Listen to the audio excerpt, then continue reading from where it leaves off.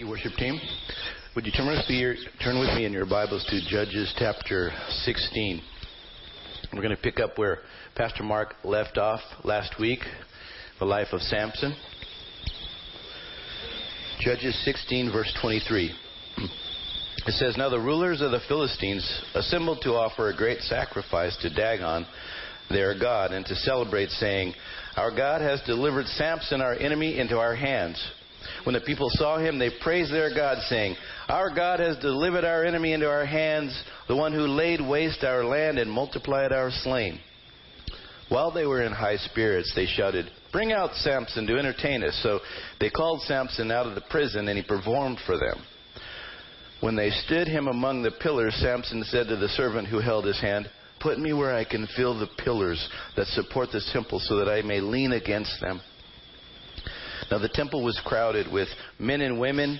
All the rulers of the Philistines were there, and on the roof were about 3,000 men and women watching Samson perform.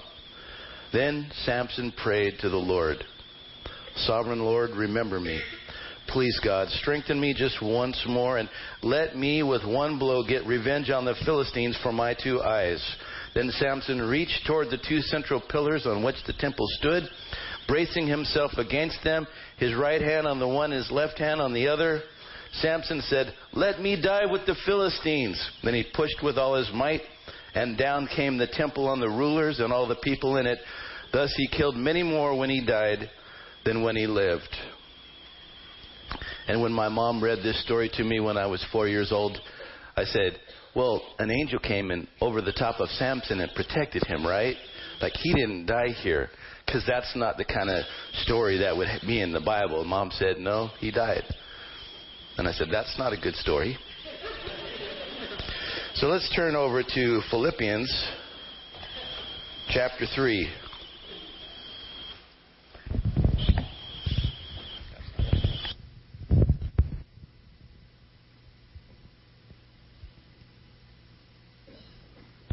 Verse 7.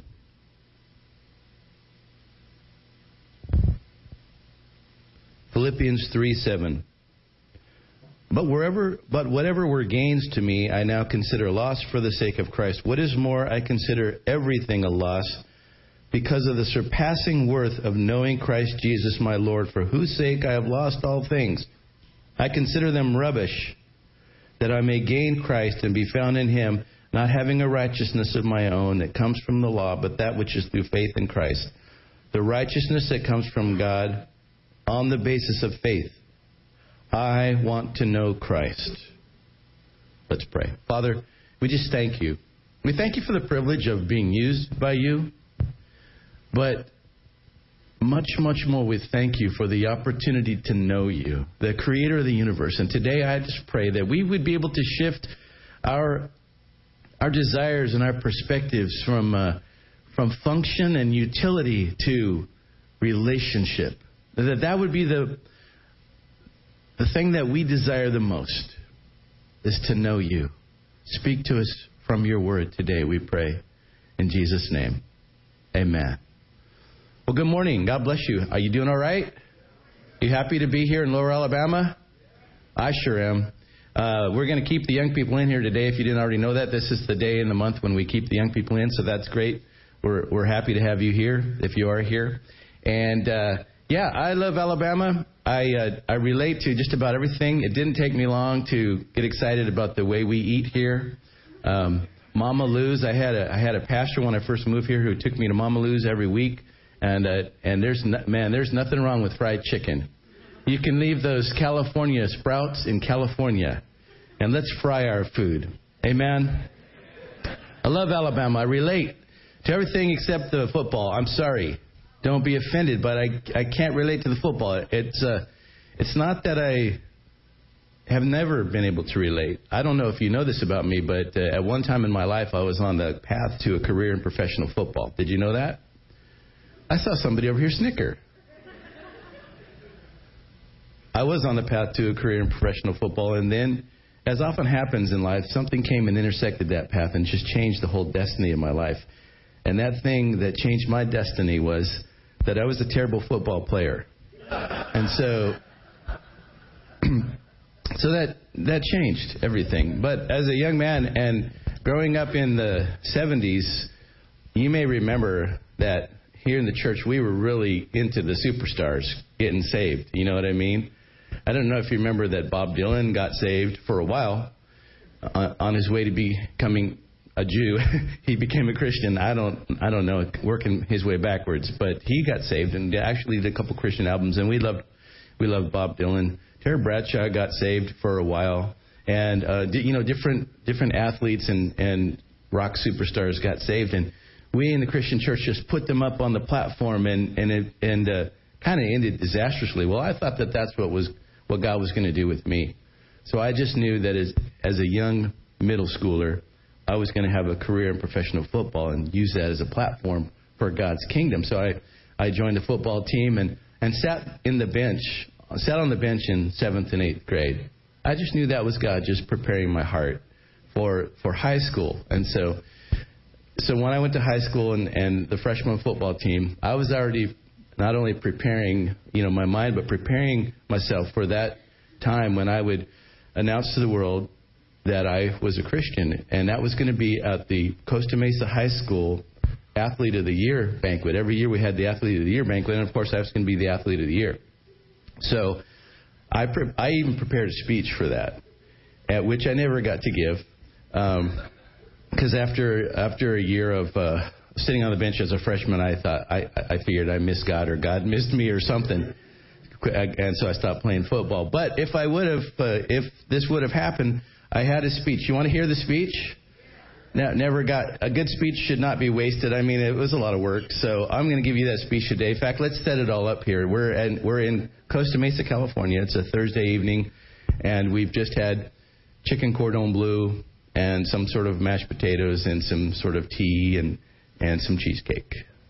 And now the announcer comes and I have actually prepared an announcement for the announcer to come and introduce the Athlete of the Year. Yeah, could you read that, Jeff? Dream, right? Dream, right? Yes. Okay. Read the whole thing, right? Yes. Okay. Ladies and gentlemen, I hope you've had a good banquet so far with your cordon bleu and cheesecake. But now for the moment that we've all been waiting for. The whole thing. Please. Okay. It gives me great pleasure to introduce to you Costa Mesa High School Athlete of the Year. But, we look at him as the Athlete of the Century. The only high school athlete to ever receive the Heisman Trophy. Please welcome to the stage, Lee Free!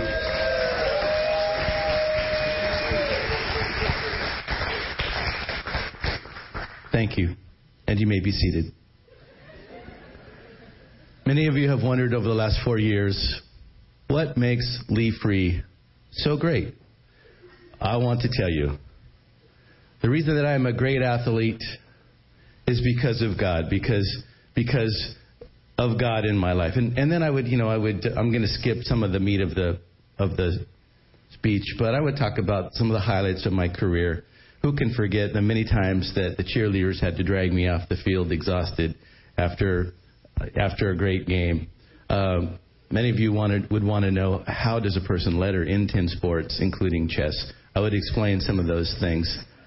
And then at the end, this is what I thought God would really like this. At the end, I would say, now, if any of you here would say, I want to be great too, bow your heads and close your eyes. And here in a public high school, I would do an altar call. Anybody here say, by an uplifted hand, would say, Lee, I want to be great like that. Show me how. Yes, I see that. Yes, hands are going up all over the gym tonight. Yes, thank you. And people in one fell swoop at the end of my high school career would come to Jesus, and this would just be the beginning of a fantastic evangelistic career, And I thought that was a great idea, but God didn't go for it, and so I didn't do well at football or any kind of sport. So then I went music, And I actually, back in those days, I don't know if you have heard of Oral Roberts or Oral Roberts University, but back then they were on TV and had the World Action Singers, and I figured I must have missed it with the sports thing, so I'm going to be a World Action Singer and sing, "Greater is He that is in you than He is in the world." And so I applied to the music program at Oral Roberts, and I got a message back and said, "You would be a fantastic candidate for music here if you could only be a good musician." So that didn't work out either. And so I kind of came to a difficult place in my life that lasted about 20 years. And it was, what good am I now? If I don't have anything useful to God, what good am I? And I'm so grateful now that He didn't bless that crazy scheme I had. And I'm so grateful for this. It has really literally been a 20-year struggle. And Cindy can tell you, because she's walked with me through so much of that struggle of trying to be somebody and do something for God. And it's taken me, because I guess I'm hard-headed, it's taken me such a long time. And because we live in a world that's so function-oriented, men, what do we say when we get together and we first meet somebody? We shake your hand and then immediately say, "Well, what do you do?" We will understand you. We will know you when we know what is the job that you do, right? And even today, when it's a great athlete or when ministers get together, we shake one another's hands at the ministers' conventions, and we can't wait to ask, "How many people are in your church? How are you doing? What are you accomplishing?" And for years and years and years, I have struggled against that. Because when you live in an accomplishment orientation, you never do enough. You never feel satisfied. And I always felt like God was never satisfied with me. Always up there going, "Man, I gave you so much potential, and you've just squandered it." That's how I thought my relationship was with God. And somewhere along in the last 20, 25 years, there's been a transformation where God has begun to, and believe me, it's not, I'm not walking in this all the time, because this is a lifelong struggle, particularly for us task-oriented men. But I'm starting to realize that it's not primarily about what we do for God. It is primarily us knowing this person who created us, knowing Him. And I was so happy when Pastor Mark preached about Samson, because here's a guy who was mightily used by God. But it wasn't a happy story, was it? As a 4-year-old, I recognized this is a bad story. This is not a Disney story. You couldn't do this on Disney because it has a very bad ending. He dies in his greatest accomplishment. He dies having failed himself and his family and God.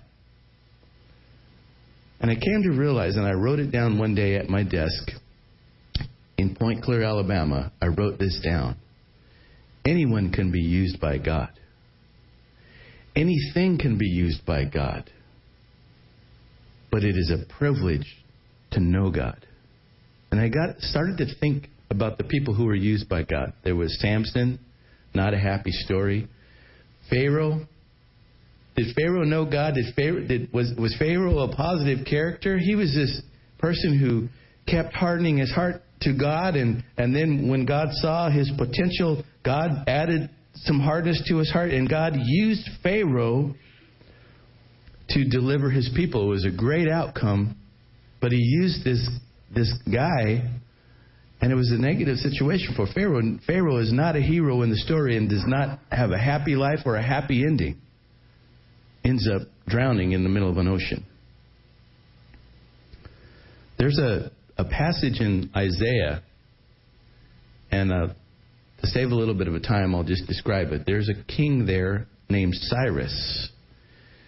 And Isaiah writes these words from God saying, "I say to you, Cyrus, my anointed one, I am going to use you to humble my people and to humble all the kings of the earth." And did you hear what God said to him? He said, "My anointed one." But Cyrus was a pagan idol worshiper who never came to God. And yet God used him. So I got to thinking back 10 or 12 years ago in Point Clear, Alabama, maybe it's not such a unique thing to be used by God. Wait a minute, he used a staff. He used a stick in Moses' hand. Wait a minute, he used a donkey. When Balaam was going in a bad direction, he used a donkey to speak to Balaam. And Balaam and the donkey said, "Why are you beating me? Have I not been faithful to you all these years?" A donkey starts speaking, and God puts words in his mouth. God used a donkey. Maybe it's not so special. And when you think about it, God uses every piece of dust, every pebble, every fly, every gnat, every person, every star.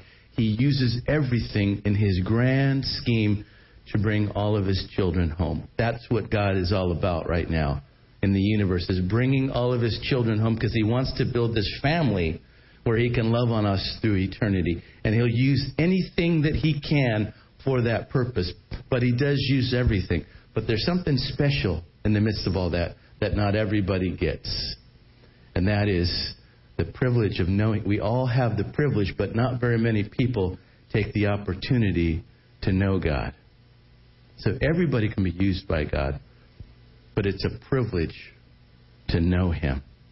And I thought about in the book of John, we believe that the book of John was written by John, and that whenever John referred to himself, remember it was John was James and John, and they were called Boanerges, or the sons of thunder. And they were supposedly these just crazy, just nervy, kind of radical guys that followed Jesus. But John was this one who kind of tucked himself in close to Jesus all the time. In fact, when John, writing the book of John, refers to himself, he says, "The disciple whom Jesus loved." And you see just a couple little glimpses into John's life. And one of them was his mom. James and John are hanging out with Jesus, and all of a sudden their mom comes up to Jesus and says, I got a request for you, Jesus. Will you, and Jesus said, "What's your request?" And he says, "In your kingdom, when your kingdom is fully realized, will you let James sit on one throne right next to you and John sit on another throne right next to you?" What a nervy thing to ask Jesus, you know? And that was kind of their M.O., and that was kind of John's M.O. He was just nervy. He was always just kind of pushing his way up close to Jesus. But that tendency that he had gave him a special relationship with Jesus. I was thinking about, through my years as a youth pastor, I have had a lot of students, and there have been those few. In fact, there's one in here this morning. Those few that just have their way of just kind of pushing their way up close. And some of the other young people in the youth group could probably look at me and go, "Oh, Mr. Lee plays favorites. Look, he's always hanging so close to Bob. Mr. Lee plays favorites with Bob." But the reality is Bob has always been kind of snuggling up close to me. And because of that, he ends up having a closer relationship with me. You know what I'm talking about? It wasn't me just saying, I'm going to pick favorites. It's the people that say, I want to get close to Mr. Lee. And that's how it was with John. He just always snuggled up close to Jesus. And so there's another scene where he's having dinner, the Last Supper. And you know, we picture the Last Supper. Come on up here, Joe. Joe's going to help me with this. We picture in the Last Supper Da Vinci's Last Supper, where they're all strangely sitting on one side of the table, and they're sitting in chairs. But actually, if you read in your Bible, Jesus was reclining at the table, because in the Roman world, they I think to save money on chairs, they would recline at the table. So the table was a little short thing, and they would kind of sit around the table like this. So I'm going to be John, and Joe's going to be in the position of Jesus. So, Joe, come on, do what we practice. Can you do that? Let me pull my chair out real quick. Okay, thank you. All right, so there. So this is where Jesus was, and here's where John was. and they eat like this. Cindy makes fun of me because this is my favorite way to eat. And like you put the bag of potato chips here, the TV's right there, does anybody else do this? To stretch out on the couch and do this? And I'm just trying to be like Jesus, but it says that at a certain point in the evening that John just kind of reclined against Jesus. I know this may even make you feel uncomfortable. I know it makes Joe feel really uncomfortable. He was having a hard time. In practice, I was saying, Joe, you're going to have to get closer. And he's about 4 feet back going, I'm a manly man. Come on.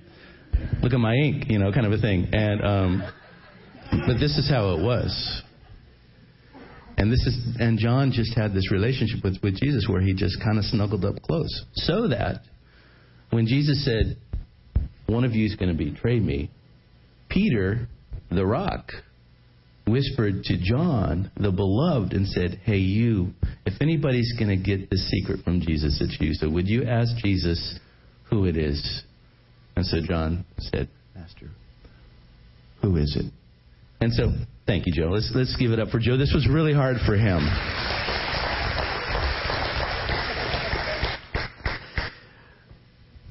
That's the kind of relationship that John had with Jesus. And it was special. And so special, in fact, that when Jesus died and then he rose again, he went up to heaven. All the disciples went off in different directions with different ministries, and they all accomplished great things for Jesus. And then they were all martyred except for one. Who? John. Who was placed on the island of Patmos and exiled there. And he actually, we think he probably died of natural causes. And when Jesus was up in heaven saying, I've got to give one last message to the church that will kind of close out the scriptures and set the tone for the next however many thousands of years, it's been 2,000 years so far, who will I use to send that important message through? Guess who? That John the Beloved, that one who had that intimate connection with him. And so Jesus himself came from heaven to the island of Patmos and revealed himself to his beloved disciple John and gave the message of Revelation, which was a message that is to us today. How to behave and how to be expecting Jesus to come back at any time. Are you tracking with me? It is special to have a relationship with Jesus. Being used by God, great. We sang the song. Did you sing that song, Jesus, use me? Please, Lord, don't refuse me. Surely there's a work that I must do. Did anybody sing that song? It's Pentecostal, maybe not. What was your Baptist song for being used by God? I don't know. How about to be used of God to... No? Okay. We sang songs about being used by God. And I grew up thinking, this is the ultimate. This is the zenith. This is the peak for God to use me. And then through the years, I saw people mightily used by God come crashing down and having affairs and doing terrible things with the money that they've been entrusted with. And I realized there must be something more than being used by God. To know Him. That comes first. And if we are used by God, it should flow after that. So it's special. So I want to finish up today kind of in a practical little thing, because there are people here going, yeah, I want to know God like that. That sounds like a really good thing. But if you're like me, I'm a task-oriented person. Raise your hand if you consider yourself more task-oriented than people-oriented. Okay, so this next part of the message, a lot of hands went up. This next final part of the message is going to be for you. The relational-oriented people, you can go home now because you already get it. You already know. Okay, I just need to have a relationship with God. It comes not. Somebody's just getting up and leaving right now. Thank you. Thank you for following our advice. He's a relational. Be friends with him because he's a fun person to know. But I hope he doesn't hate me. I think he had to go get a drink or something. But Cindy is relationship oriented. I'm task oriented, and from these years of being together, I can describe this. It's not that it's not that she doesn't care about the task. It's just that the relationship comes first. She's got to get the relationship taken care of before she gets to the task. I, on the other hand, it's not that I don't love people. I love people, and I know that they're the most important thing. But the task, I got to get the task done first. In fact, the task for me is about the people. If I'm doing this task for the people, right? I'm doing this for you. I'm cooking for you. Don't talk to me right now. I'm cooking for you, right? And so it's like this. If two people sweeping. If Cindy is sweeping, she's going to sweep the floors. And I can come back 3 hours later, and she's still working on that first little section of sweeping. And I'm saying, Cindy, what happened? You've been sweeping for 3 hours. And she'll say, well, AT&T called. And I'm saying, yeah. And we were a little bit late on our bill. And then I got to talking to the girl in the working for AT&T, and she's having some marriage difficulties. And so we were talking, and that is totally, I mean, if there's any way that she can possibly have a relational moment, she's going to. And so if there's any sort of a dangling relationship issue, if there's something that she's worried about her kids, she's going to take care of those things. So really, tasks never get done by Cindy. Okay, they just don't. Because there's always going to be a dangling relationship thing going on. On the other hand, with me, tasks, if you come to me, and if I'm sweeping, and you come to me with your marriage difficulties, I'm going to keep sweeping as I listen to your marriage stuff, because I've got to get this done or I won't be able to concentrate on your thing. And there's always tasks, so I struggle with putting the task aside so that I can do the relationship thing. So I'm saying that to all the relationship people here. Don't feel bad. It's not that you don't love people. It's just that God gave you an orientation of getting the task done, and you're doing that for the people. So here is how we navigate this whole thing of having an intimate relationship, because it is a relationship. I'll explain it how I explained to Cindy. For Cindy, if she's going to get a task done, she has to see it like a relationship. So I say, Cindy, here's this pile of dishes that need to get washed. Talk to them, okay? Talk to the dishes, sing with them, play with them, give them a little bath, and dry them off. And that's, she's got to look at the task like a relationship. Well, I've got to look at the relationship like a task. So here's how we do it. There's 4 things involved in a relationship. And I'm going to use Terry's stool here. 4 things involved in a relationship. Even if you're task-oriented, when you fell in love with that person, when you first fell in love with that person, you did these things because love overpowered you. You talked to that person. Talked for hours on the phone. You listened to that person. You soaked in every detail. You listened. You got to know this person's friends because you just wanted to be immersed in her life, in his life. And so you even dressed up and met her mom and dad and put your best foot forward. You got to know her crew.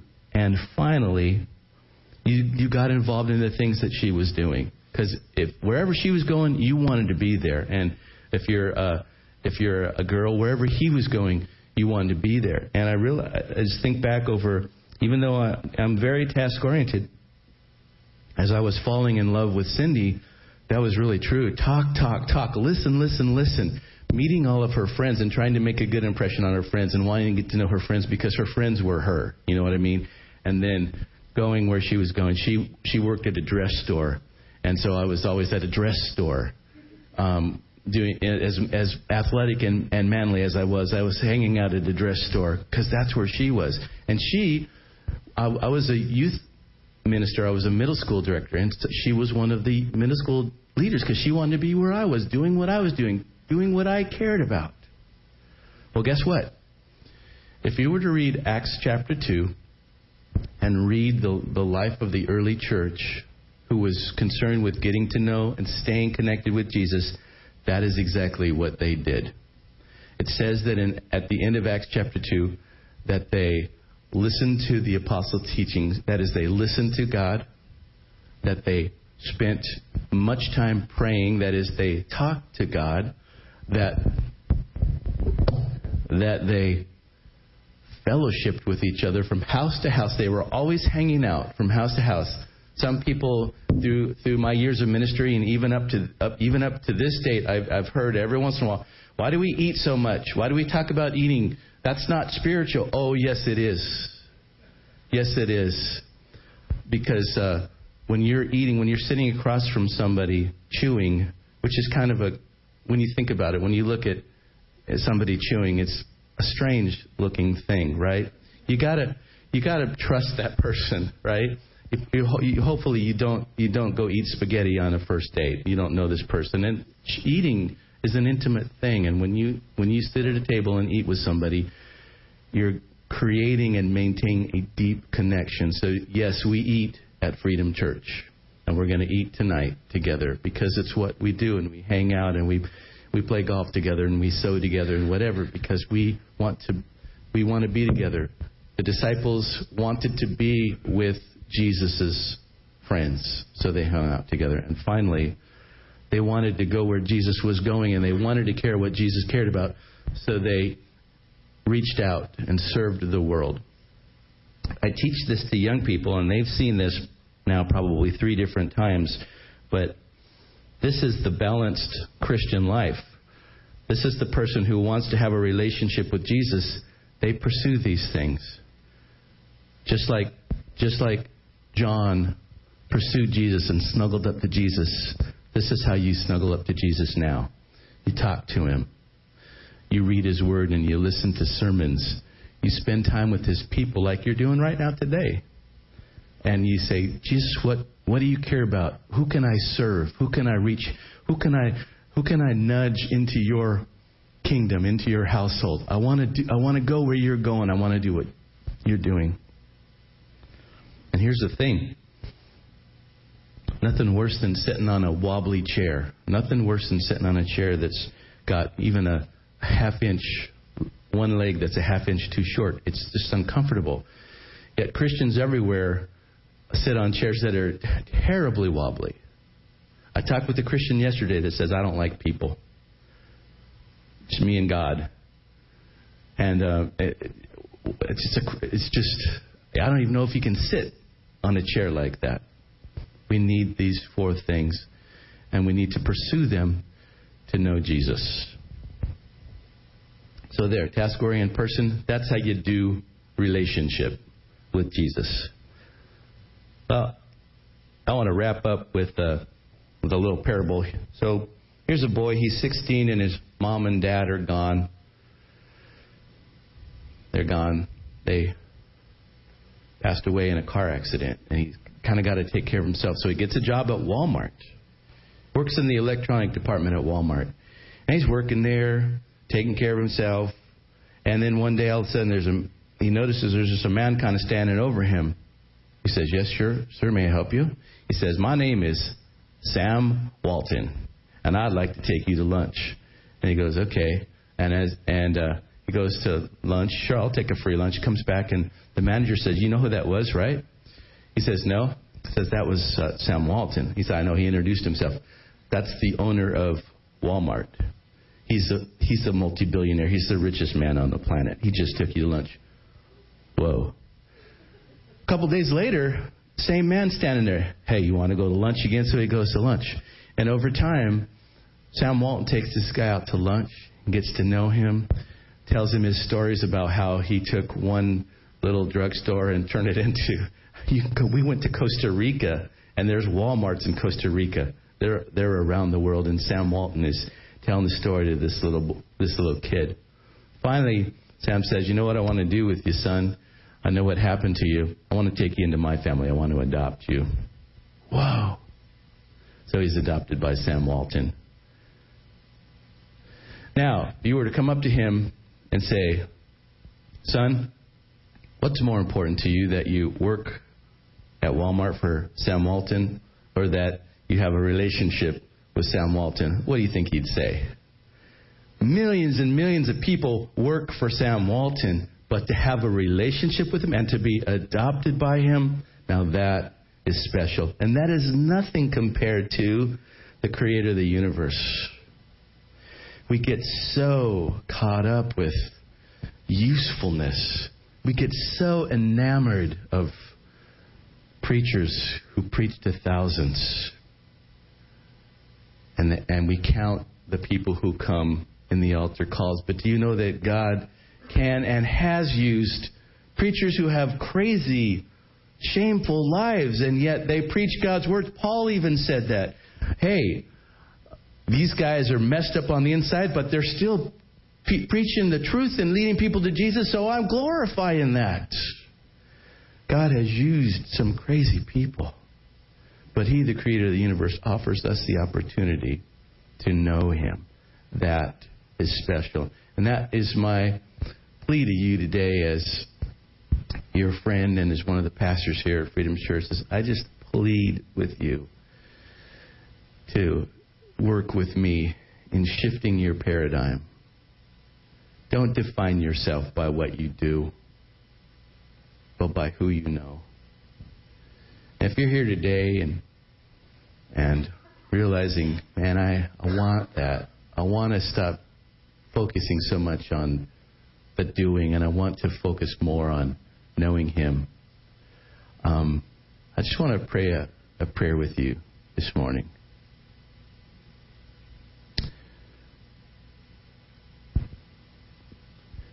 I'm going to tell you one more story. I'm sorry, you probably already bowed your heads. Now you have to put your head back up again. We're okay. It's 11 o'clock, okay? Are we okay? This story is only 45 minutes, so we'll still get up. Abraham. God comes down to his friend Abraham and wants to make an agreement, a covenant with Abraham. And so he did what they did back then. They would take animals and they would cut them in half. Here's a goat, cut it in half. Here's a bird, cut it in half. Here's a sheep, cut it in half. And he'd put one half on this side, one half, and he'd make two lines of half animals. And now both parties would walk through those and say, I am making a strong agreement with you that I would rather be cut in half than break this agreement with you. And the Bible says that God came and He set that all up, and it's like this mist, this glory came down, and it was so heavy that Abraham got queasy, and he just kind of went off to the side and was not able to walk through those halves. And so God walked through by Himself, and the whole message of that was, get this is so beautiful. We in our humanity, we never can keep up our part. So God goes through and says, all right, I'll keep up both parts. And that's what He did with Jesus. He said, here's the law, here's what I expect from you. And He knew we weren't going to be able to do it, so He sent Jesus. So we cry out to Jesus and we say, God, I can't do this. And so here's what we're going to do when we pray. We're going to say, God, I want to know You, but I don't even know how to know You. So would You come and do that part too? Would You just fill me up with Your Spirit and cause me to know You? That's how we're going to pray. So now you can bow your heads. And Father, today, this morning, if anybody has resonated with this message and has a desire to know You, I'm going to be honest with you. You're invisible, and we can't feel You very often, and we don't very often get audible messages from You. You're a hard person to get to know. But we want to. And so we ask You that You would come and walk through that gauntlet for both of us, God. And that You would draw us to Yourself. Even on days when we wake up and we don't have the strength to seek You, would You give us the strength to seek You? And may we be people who define ourselves by the fact that we know we have a relationship. We have been adopted by the Creator of the universe. Let that be us today, we pray. In the name of Jesus. Amen.